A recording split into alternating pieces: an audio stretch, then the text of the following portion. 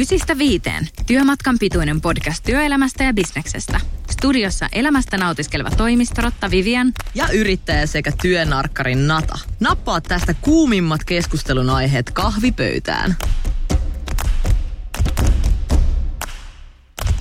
Tämä jakso on toteutettu kaupallisessa yhteistyössä Nespresson kanssa. Moikka taas Nata. No moi Vivian.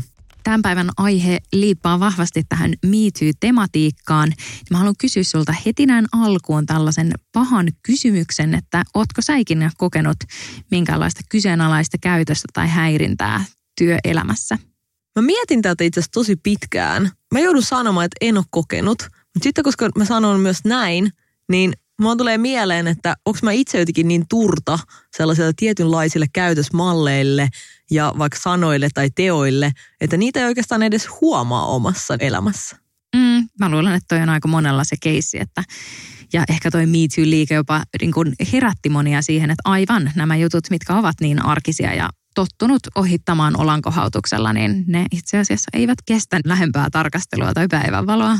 Joo, ja yksittäistä mitään oikeastaan tämmöistä tapausta, mikä on jäänyt mieleen, ei ole siis itselleni ollut, mutta sulla ilmeisesti on. Huomaa, että taustatyö on tehty, mutta joo, kyllä on sitä törmännyt useammankin kerran hyvin sellaisiin inhottaviin hetkiin, vähän kyseenalaisiin hetkiin. Tai niin kuin, että inhottavia ne on aina, vaikka joku olisi tarkoittanut niille ehkä hyvää, mutta tosiaan, että jos se ei tunnu itsestä mukavalta ottaa sellaista vastaan, niin joo, ei se kyllä mitään muuta ole kuin inhottavaa. Työelämässähän jotenkin tällaisen asian vaivauttavuus ja inhottavuus korostuu, koska sun on kuitenkin pakko olla siellä töissä ja muuta. Että ainakin itse koen, että sellaiset tilanteet voi vaikuttaa tosi negatiivisesti siihen työympäristöön ja kulttuuriin siellä, että jos joutuu käsitellä tällaisia juttuja. Me ollaan puhuttu edellisissä jaksoissa sukupuolten rooleista työpaikoilla. Koetko sä, että näillä kahdella ilmiöllä on jotenkin tekemistä keskenään? Joo, kyllä mä ehdottomasti näen, että näillä asioilla on yhteys. Että jotenkin sitä ajatellaan, tai jotkut varmasti ajattelevat, että saa kehua jollain tavalla tai saa heittää vähän sellaista pikkutuhmaa läppää. Ja kyllähän se on eri työpaikoissa eri kulttuuri siinä, että kuinka ok se on ja kuinka normaalia se on ja lentääkö se läppä puolin ja toisin. Vai oletko vain tämä vastaanottava osapuoli, mutta kyllähän tällaista perseenpuristelijaa on tullut vastaan, että en osaa kuvitella, että joku nainen tekisi niin miehelle, vaikka varmasti sellaistakin löytyy. Mulla on itse asiassa just päinvastaisia kokemuksia kuin sulla, koska mä oon taas omassa työelämässäni nähnyt nimenomaan niitä, että naiset jotenkin myös suhtautuvat siis miehiin esineellistävällä tavalla. Niin siis kyllä ehdottomasti en sitä kiellä, että naiset eivät olisi myös näitä ahdistelijoita ja helpostihan sellainen myös ohitetaan myös niin kuin tällaisessa Me Too-keskustelussa, että mikä sitten oikeasti on se double standards, että missä menee se raja. Ja totta kai se raja on jokaiselle henkilökohtainen, mutta ehkä jos täytyy miettiä, että onkohan tämä asia ok, niin ei sitten kyllä tarvitse sitä tekoa tehdä tai sanaa päästää suustaan etenkään siellä työympyröissä. Ennen kuin mä päästän sut sun henkilökohtaisiin kokemuksiin, niin haluaisin tästä tosiaan jatkaa vielä pikkusen, että tuolla ravintolamaailmassa, jossa itse olin aikaisemmin töissä, niin ravintolamaailma on ollut myös pinnalla vähän tästä Me Too-ilmiöstä, niin ei aina niin positiivisella tavalla otsikoissa. Ja mä oon nähnyt ihan vierestä sellaisia myös tapauksia, jossa nuoret kundit ovat joutuneet tällaisen häirinnän kohteeksi asiakkaiden tiimoilta. Niin, todellakin toimii myös siis noin päin ja eihän se vaadi kuin yhdeltä ihmiseltä sellaista huonoa käytöstä, että noin voi tapahtua. Ja huono ehkä harkintakykyä myös, koska musta tuntuu ainakin näissä tapauksissa itselleni, niin jotenkin se on ollut myös sellaista ikävällä tavalla sukupuolittunutta, että jos mies tekisi nuorelle naiselle sillä tavalla, niin sitten se olisi niin kuin kriisi, mutta sitten jos vanhempi nainen tekee nuorelle miehelle, niin sitten sitä jotenkin ajatella, että se ei olekaan yhtä paha. En mä tiedä. Tämä on ollut jotenkin niin kuin ikäviä tapauksia puolin ja toisin. Kyllä ja siis ehdottomasti, niin kuin sanoin tässä aikaisemminkin, niin koko Me Too-asioissa ja tällaisissa, niin on ehkä jäänyt se puuttumaan usein, että miten moni juttu on niin kuin ok, jos nainen sanoo sen. Ja jopa miehet itse vitsailee usein silleen, että joo, no mua saa kyllä tulla ahdistelemaan ja Vaikka sitten että ihan yhtä niin kuin ahdistavaa tai inhottavaa käytöstä se on myös totta kai silloin, jos se ei ole jotenkin niin kuin tervetullutta ja näin, että ehkä parempi mennä tässä aika varovaisilla vesillä, mitä tulee tollaisia. Joo, työpaikalla varsinkin niin semmoinen niin kuin koskemattomuus ja oma rauha siihen työn suorittamiseen on mun mielestä minimivaatimus, mitä pitää vaatia ihan jokaisella työpaikalla ja työyhteisössä. Ehdottomasti on ihan samaa mieltä. Mä oon ollut iloinen, kun mä oon kuullut, että useammassa työpaikassa on nykyään annettu tällaiset Me Too-vastaavat. Eli että oikeasti tämä asia on nostettu esille isosti. Ihan sama, että onko sellaisia tapauksia tullut tietoisuuteen vai ei. Mutta että ne on nostettu tapetille ja annettu kaikkien neutraalisti tietää, että hei, että mikä on niin kuin suhtautuminen näihin asioihin, miten nämä tapaukset tullaan käsittelemään ja että kuka on vaikka työpaikan vastaava tällaisissa asioissa. Ja se on mun mielestä ihan sikahienoa, koska niin usein tällaisissa asioissa, samoin kuin vaikka työpaikkakiusaamisessa, mistä me ollaan puhuttu, niin aina jotenkin siirretään se vastuu ja sen ikävä duuni sille sen kohteelle. Että periaatteessa sen lisäksi, että se joutuu kokemaan jotain itsestä epämiellyttävää, niin sen pitäisi vielä sitten niinku mennä tekemään sit juttu. Ja jos sulle ei ole niinku ilmoitettu, että hei, että tämä nyt on tämä henkilö, jolle tästä on matala kynnys ilmoittaa ja tietää, miten näistä toimitaan, niin sitten sekin voi olla sellaista, niin moni juttu voi jäädä myös kertomatta. Ja sitten tollaiset jutut, etenkin jos on sieltä toiselta osapuolelta ollut vain joku heitto tai joku niin kuin just huonoa harkintaa, niin sitten se vaan turhaan jää sitten sinne niin kuin, tiedätkö, kapulaksi rattaisiin aiheuttaa vaan huonoa mieltä ja sellaista ahdistusta, kun sen pystyisi vaan kuitenkin puhua. Toi on hyvä näkökulma, koska onhan työpaikoilla usein myös työsuojeluvaltuutettu, jolle nimenomaan voi kertoa työpaikan tällaisista eri riskeistä tai muista peloista. Niin yhtä lailla tämäkin on riski työpaikalla, joka sitten oikeasti pahimmassa tapauksessa myös totta kai huonontaa sitä työmotivaatiota ja sitä tehokkuutta, että se ei ole pelkästään myöskään mikään ihmiskohtainen asia, että nyt jollain on huono mieli, vaan se vaikuttaa ihan koko työilmapiiriin ja myös jokaisen jäseneen siellä työyhteisössä. Ehdottomasti, ja ihmiset on niin erilaisia siinä, että missä kohtaa joku vitsi menee yli ja missä kohtaa joku heitto onkin loukkaava tai jotenkin niin kuin liikaa. No hei, kahvitauko huikkaan tähän väliin ennen kuin mennään astetta tonne henkilökohtaisempaan puoleen. Otetaan vähän happea tässä välissä. Ihana pikku shuffe tässä. Tuossa kun puhuttiin tuosta työilmapiiristä ja työyhteisöstä, niin miten sun työpaikalla koetko, että kahvi on sellainen yhdistävä asia? No ainakin siinä mielessä, että aamuisin ja iltapäivisin siellä tuntuu olevan hieman jopa ruuhkaa aina aika ajoin, kun ihmiset tarvii sen kofeiinihitin. Että joo, kyllähän siinä tulee pakostakin sitten juteltua vaikkapa maitosäiliön täyttämisestä, jos ei muuta. Että se on aina tervetullutta taukoa siihen ja muuta. Ja sitten meillä on semmoinen kiva tapa, että kaikki on tuonut jonkun oman kahvimukin sinne töihin, niin se hylly on erittäin hauskan näköinen. Ja siellä on itsellänikin hyvin rakas Liverpool-jalkapallomuki, jota ei todellakaan saa lainata, että kaikilla on sitten omansa täydellinen kahvikuppi. Mitäs sulla noin yrittäjänä, onko kahvipaussi semmoinen sun päivää rytmittävä vai käyt sä sitten välillä jopa kahvitreffeillä kesken työpäivää? No molempia, ja mä koen, että se kahvi on sellainen rytmittävä tekijä ja myös sellainen, jonka varaan tosi useat työtapahtumat, palaverit ja muut on rakennettu. On oikeasti ollut nyt sitä ikävää, että ei ole ollut sellaisia työpaikkojen omia yhteisiä isoja kahvitteluhetkiä, jossa sitten ihan mikä tahansa ajankohtaiset asiat voidaan jotenkin vähän rennommassa ilmapiirissä käsitellä. Et mulla on nyt toi Nespresson Vertue-kone ollut tuolla kotona ja se on itse asiassa se yhden kupin taktiikka ollut siinä mielessä hyvä, että kun sitä työyhteisöä ei ole, niin sitten on pystynyt sen kahvin valmistamaan ihan vain itselleni siinä ilman hävikkiä. Se on kyllä hyvä pointti. Se on itsekin Nespresso-koneen tehokäyttäjänä, niin tykkään kyllä siitä ajatuksesta, että saan juuri itselleni sopivan, juuri kulloisenkin hetkeen sopivan kahvin, että on se sitten tosiaan se aamun jättikofeiini tai sitten joku erikoiskahvimako tai muuta, niin kaikki löytyy. Mutta hei, mennään takaisin kahvihuoneesta tuonne kylmään todellisuuteen. Nyt on ehkä aika jakaa omia tositarinoita näistä lieveilmiöistä, mitä on tullut työpaikoilla vastaan. Toi kun sä sanoit, että kylmä maailma, niin mulla esimerkiksi kerran on ollut sellainen tilanne töissä, että se onkin ollut tosi lämmin. Että vaikka olisi ollut ehkä täällä ulkopuolisen silmin sellainen niin kuin potentiaali just tällaisen epäasialliseen käytökseen, niin myös olen niin kuin yllättynyt siitä, että koska sehän on niin persoonakysymys, ei kaikki miehet ole häiriköitä eikä kaikki naiset ole häiriköitä töissä, vaan nimenomaan se, että se on niin kuin ihan puhtaasti niin kuin persoonakysymys ja sitten se työpaikan ilmapiiri on ollut niin lämmin, että on ollut tosi turvallinen olo olla siellä töissä tekemässä sitä, että se on myös ihanaa, että olen itse siltä välttynyt ja totta kai on tosi kurjaa, että työelämässä muut ovat sitten joutuneet kärsimään. Oletko sä esimerkiksi joutunut kärsimään tästä?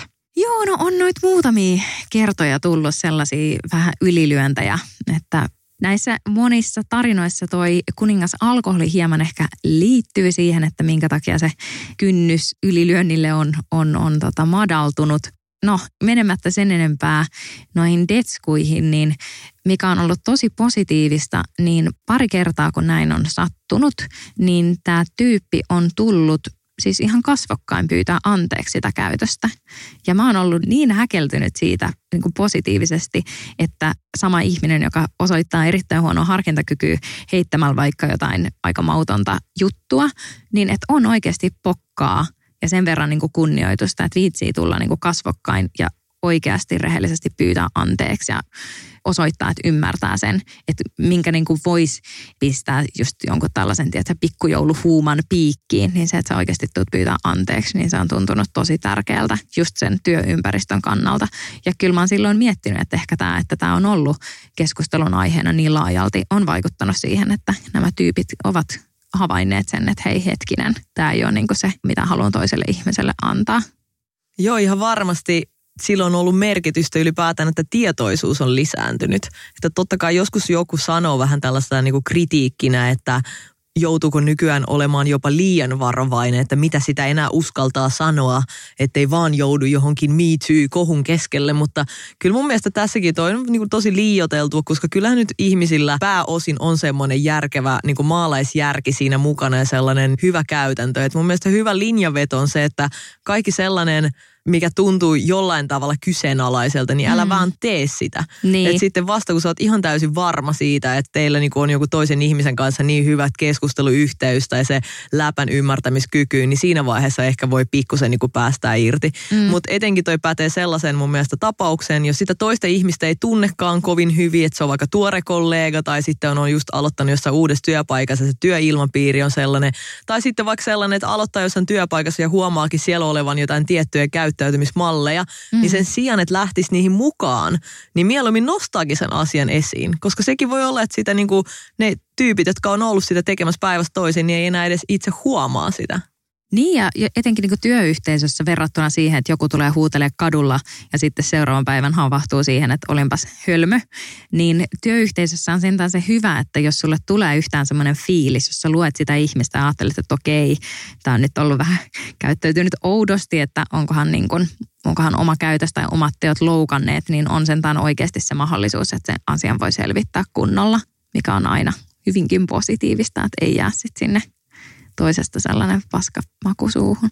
Koetko, että tuolla alalla on jotain merkitystä? Koska nyt esimerkiksi Me Too-kohut, jotka ovat saaneet paljon mediatilaa, niin ovat olleet kaikki tällaisia tosi luovia aloja.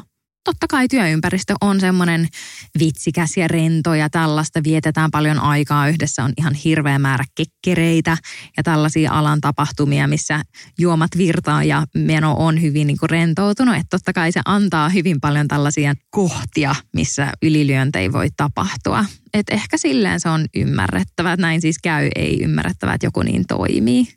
Toisaalta myös varmaan jollain sellaisella virallisemmilla aloilla, niin voi olla, että tällaiset käyttäytymismallit ovat vieläkin niin suuri tabu, että niitä ei uskalleta nostaa. Ja mä ainakin koen, että myös se alan niinku suuruus, että miten isot ne niinku piirit on tai miten pienet ne piirit on, niin jotenkin tuntuu, että sekin voisi vaikuttaa asiaan.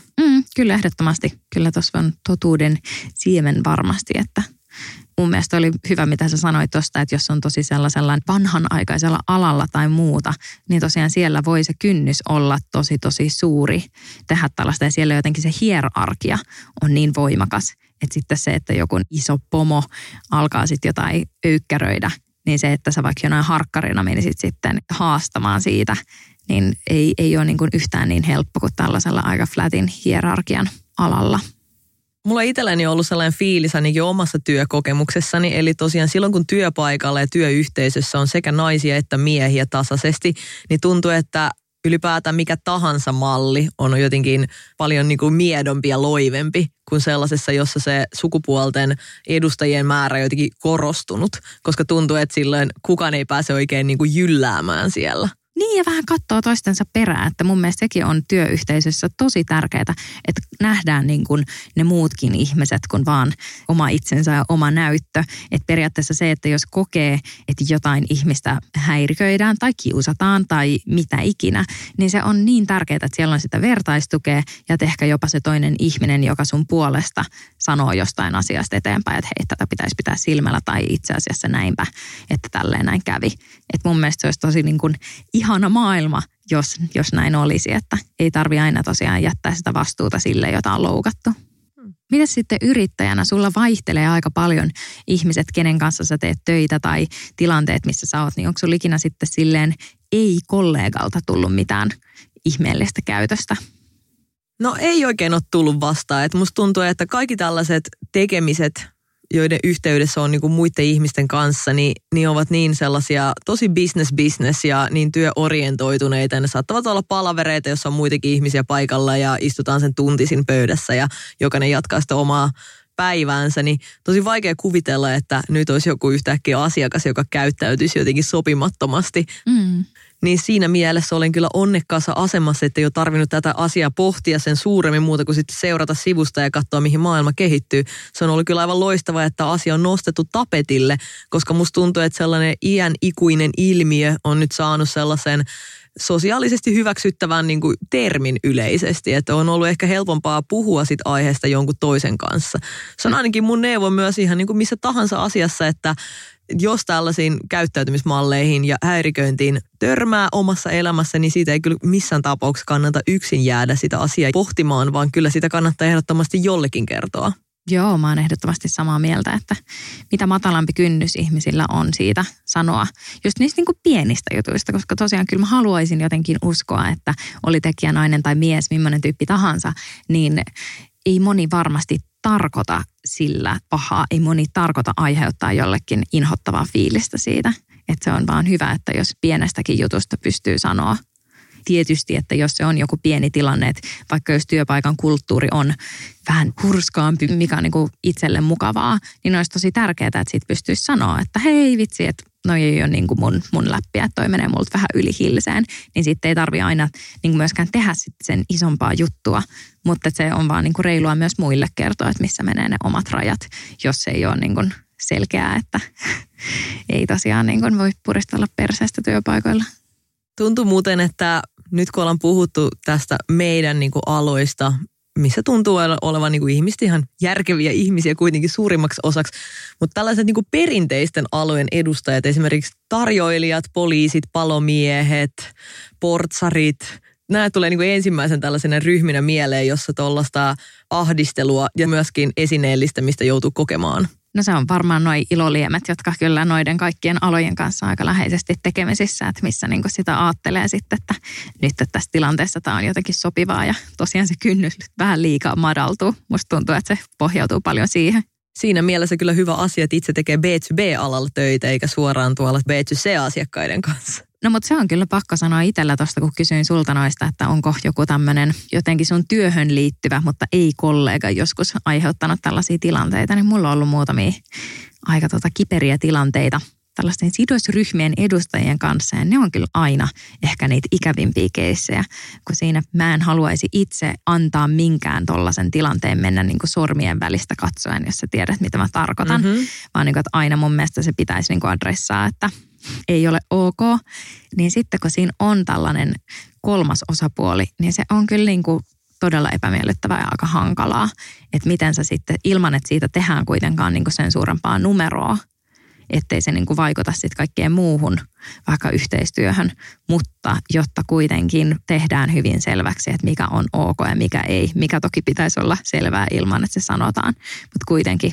Joo, ja kerran mä oon itse asiassa joutunut todistamaan niin kuin sivusta. Mä en itse huomannut sitä siinä hetkessä, että en voinut mitenkään puuttua siihen, vaan sitten tämä tuli myöhemmin esiin niin, että minun kollegani joutui tällaisen häiriköinnin uhriksi meidän yhteisen pomomme tiimoilta. Ja se tuntui tosi kurjalta, mutta se myös sana silloin levisi ja yrityksessä sisällä tosi nopeasti. Ja sitten mun mielestä se teki ihan semmoisen selkeän mainehaitan tälle firmalle sekä niin kuin omilta työntekijöiltä, mutta alalla myös yleisesti. Niin Kyllä mä huomaan tänä päivänä, että esimerkiksi se yritys on oppinut tästä virheistään ja ei ole toistanut niitä samoja, että mä jotenkin myös peräänkuuluttaisin tässä tapauksessa yksilön vastuuta siinä mielessä, että jos itse on tunnistanut käyttäytyvänsä tai käyttäytyneensä joskus hölmösti, että itse myöntää sen asian ja pyytää sitä anteeksi asianomaiselta ja käsittelee sen asian ja mieluummin tulee sitten itse sen kanssa julki kuin sitten odottaa, että paljastuuko tämä koskaan. Joo, toi on hyvä, kun sä sanoit, koska muistan yhdestä aikaisemmasta työpaikasta, että kun siellä aloitti, niin sitten siellä joku toinen nainen kerran ilmoitti sitten, että hei, että varo sitten tota tyyppiä pikkujouluissa, että ne kyllä tulee aivan varmasti, niin kuin tiedät sä, liimautuu viereen, että joo, että kannattaa niin kuin olla varuillaan. Ja mä muistan, että tosta tuli niin epämiellyttävä fiilis, koska mä olin näiden tyyppien kanssa ollut töissä tekemisissä ihan työasioissa. Ja sitten tuli se, niin kuin, että apua, että miten tämä voi olla näin tämmöinen tiedetty fakta, että nämä tyypit nyt sitten on tällaisia, että onko niille ikinä myöskään sanottu tästä asiasta, että miten tämä vaan jatkuu, koska siis se, että joku sanoisi, että hei, varoppa nyt tätä tyyppiä, että sillä on vähän tällaisia tapoja, niin jos se on niin kuin noin kaikkien tiedossa, niin on tosi inhottava ajatus, että eikö sille ole ikinä sanottu, että miksi tälle asialle ei ole ikinä tehty mitään, vai mikä on homman nimi. Joo, kyllä kannattaa ainakin avata suunsa ja ensimmäisenä käsitellä sen asian omaisen kanssa niin hankalalta kuin se sitten tuntuukin. Niin, ja sitten tuollaiset rajatapauksetkin, että pitäisikö venaa, että tiedätkö, että missä menee se raja, että ajatellaan, että no toi nyt on vähän tollasta, vai että okei, että nyt tästä olisi ihan asiallista sanoa. Että mitä pitää tapahtua ennen kuin joku sitten oikeasti ottaisi silleen, että hei, että nyt sä saat vaikka suullisen varoituksen tästä tai muuta. No mutta hyvää keskustelua, Nata. Ollaan taas saatu toivottavasti työelämään hieman paremmaksi ja maailmaa mukavammaksi paikaksi meille kaikille. Joo, tästä riittäisi keskusteltava pitkäksi aikaa, mutta itse toivon, että tästä asiasta ei tarvitsisi enää kovin pitkään keskustella. No ei ainakaan tälleen varoittavia esimerkkejä jankaten ja jotain yksinkertaisia käytöstapoja niin kuin ihmisille terävöittäen, että toivotaan valoisempaa ja tasa-arvoisempaa työelämää. Juuri näin. Hyvä, sä sen sanoit. Hei, hyvää työviikkoa. Kiitos kun kuuntelit. Kiitos.